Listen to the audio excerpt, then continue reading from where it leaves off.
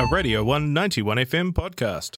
Yes, we are in studio now with economics lecturer Trent Smith. The minimum wage rose today for the fifth successful year, up by 6%, and it now stands at $21.20. Morena, Trent. Happy financial new year.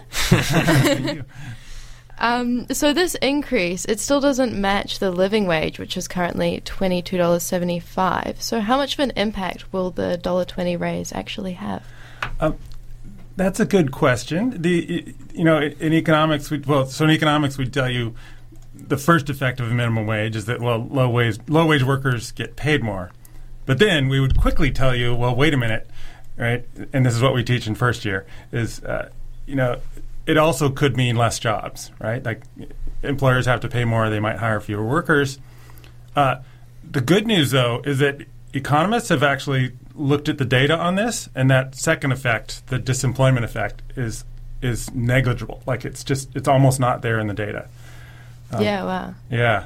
And so it's actually kind of a pity that we teach the simple version of this theory in our first year because it turns out that the data say something else.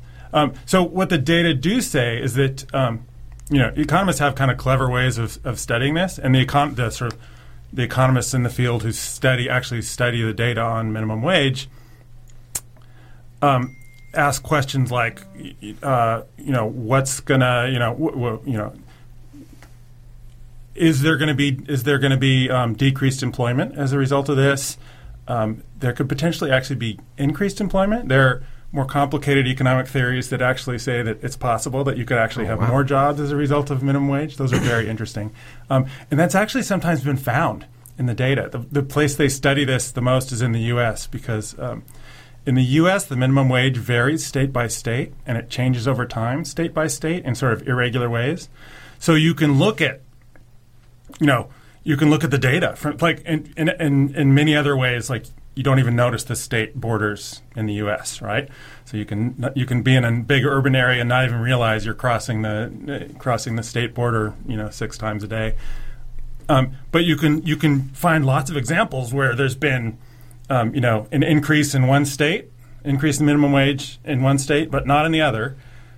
And then you can compare what happens, right? This is a great natural experiment, right? It's almost like a laboratory experiment, like what's going to happen on the high wage side of the border after this change. And so looking at instances like that, they've been able to show that you don't lose a lot of jobs when this happens.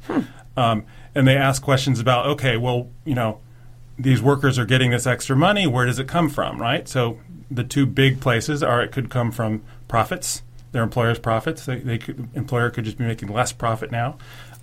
Or it could get passed through to consumers, right? They could raise the prices to and it turns out, at least in the service sector, it's mostly the latter. So in the U.S. instances, right, that it's mostly passed on to consumers.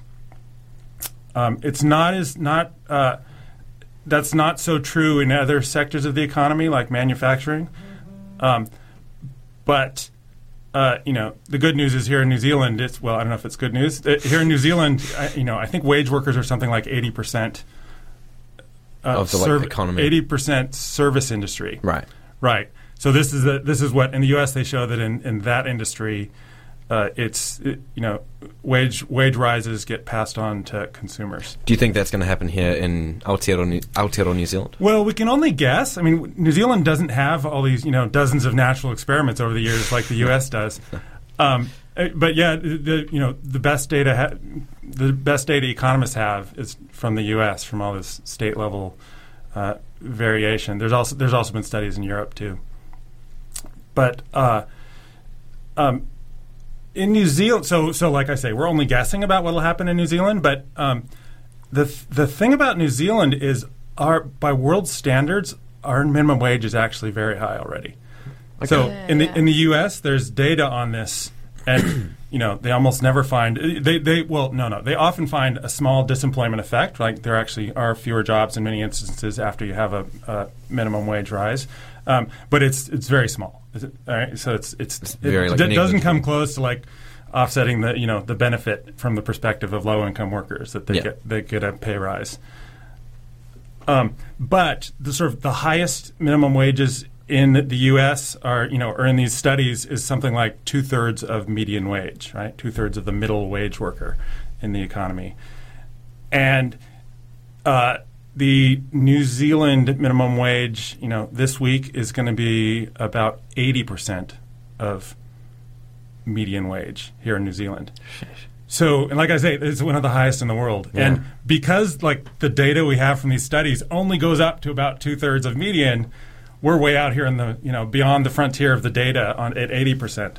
Oh gosh. So it's that's an important sentence in which we can't. There's got to be a limit to this, right? You can't raise wages to the point that everyone in the economy is earning the same thing. No, because obviously bad things would happen. But. Yeah. So ACT leader David Seymour claims this change will mean businesses just raise their prices or will have to close. Is this true? Is it too big an increase at such a short notice? Should there be some kind of step for the government to support businesses? Like I say, my best guess is that mostly what happens is that consumers pay more as a result of this, and so and then an obvious concern is that that causes inflation, and we've already got some inflation in the economy. Inflation though is really it's always just a change in relative prices, right? So wages go up, that's one price in the economy. Consumer goods go up, that's another price in the economy. And the inflation statistic we all pay attention to is the consumer price index, and it's the bundle of things, goods and services that consumers pay. So it doesn't really include the wages.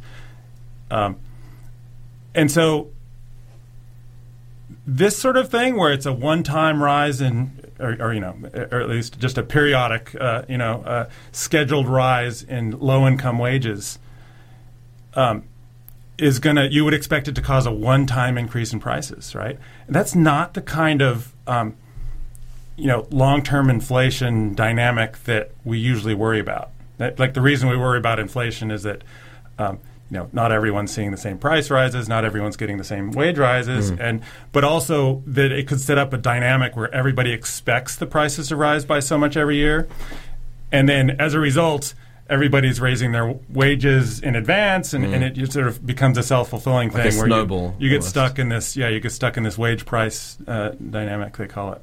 Oh gosh. Well, thank you so much for coming on, Trent. Unfortunately, I think we're a little bit behind schedule, but thank you very much for coming on, man. My pleasure. Yeah, we'll hope to have you on in future segments.